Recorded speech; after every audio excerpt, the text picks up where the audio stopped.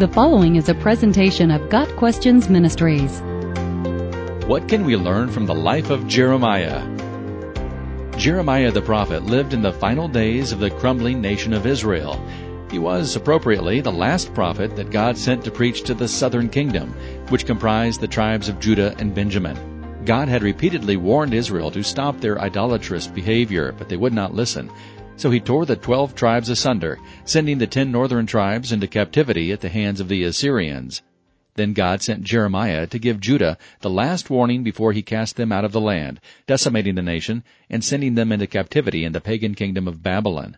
Jeremiah, a faithful, God-fearing man, was called to tell Judah that because of their unrepentant sin, their God had turned against them and was now prepared to remove them from the land at the hands of a pagan king. No doubt Jeremiah, who was only about 17 when God called him, had great inner turmoil over the fate of his people, and he begged them to listen. He is known as the weeping prophet because he cried tears of sadness, not only because he knew what was about to happen, but because, no matter how hard he tried, the people would not listen. Furthermore, he found no human comfort. God had forbidden him to marry or have children, and his friends had turned their backs on him. So along with the burden of the knowledge of impending judgment, he also must have felt very lonely.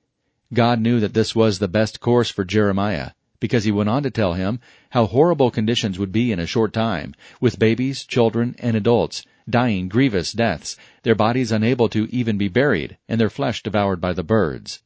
Obviously, the people of Israel had become so hardened by the numbing effects of sin that they no longer believed God, nor did they fear him. Jeremiah preached for 40 years, and not once did he see any real success in changing or softening the hearts and minds of his stubborn, idolatrous people. The other prophets of Israel had witnessed some successes, at least for a little while, but not Jeremiah. He was speaking to a brick wall. However, his words were not wasted. There were pearls being cast before swine, in a sense, and they were convicting every person who heard them and refused to heed the warning. Jeremiah tried to make the people understand their problem was a lack of belief, trust, and faith in God, along with an absence of fear, which caused them to take him for granted. It is easy to be lulled into a false sense of security, especially when the focus is not on God. The nation of Israel, just like many nations today, had stopped putting God first and had replaced him with false gods, those that would not make them feel guilty or convict them of sin. God had delivered his people from bondage in Egypt, had performed miracles before them, and had even parted the waters of the sea for them. In spite of all these displays of God's power, they returned to the false practices they had learned in Egypt, even making vows to the false Queen of Heaven, along with performing the other rites and rituals that were part of the Egyptian culture and religion. God finally turned them over to their idolatry, saying, "Go ahead then, do what you promised, keep your vows." Jeremiah 44, verse 25.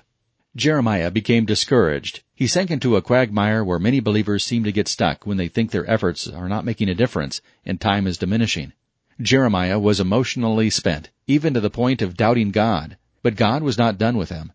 Jeremiah 15, verse 19 records a lesson for each believer to remember in those times when he feels alone, useless, and discouraged, and whose faith is wavering.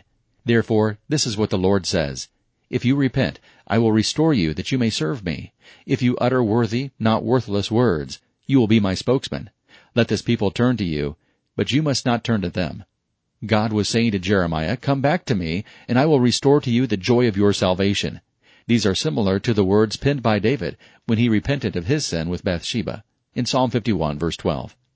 What we learn from the life of Jeremiah is the comfort of knowing that, just like every believer, even great prophets of God can experience rejection, depression, and discouragement in their walk with the Lord.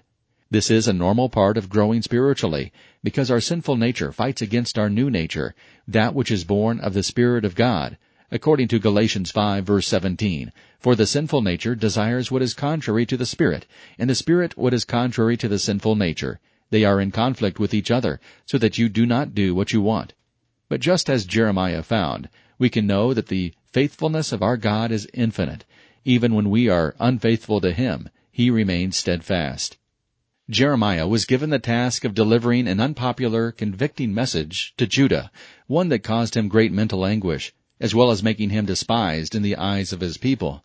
God says that his truth sounds like foolishness to those who are lost, but to believers it is the very words of life. He also says that time will come when people will not tolerate the truth. Those in Judah and Jeremiah's day did not want to hear what he had to say, and his constant warning of judgment annoyed them. This is true of the world today, as believers who are following God's instructions are warning the lost and dying world of impending judgment. Even though most are not listening, we must persevere in proclaiming the truth in order to rescue some from the terrible judgment that will inevitably come. God Questions Ministry seeks to glorify the Lord Jesus Christ by providing biblical answers to today's questions. Online at GotQuestions.org.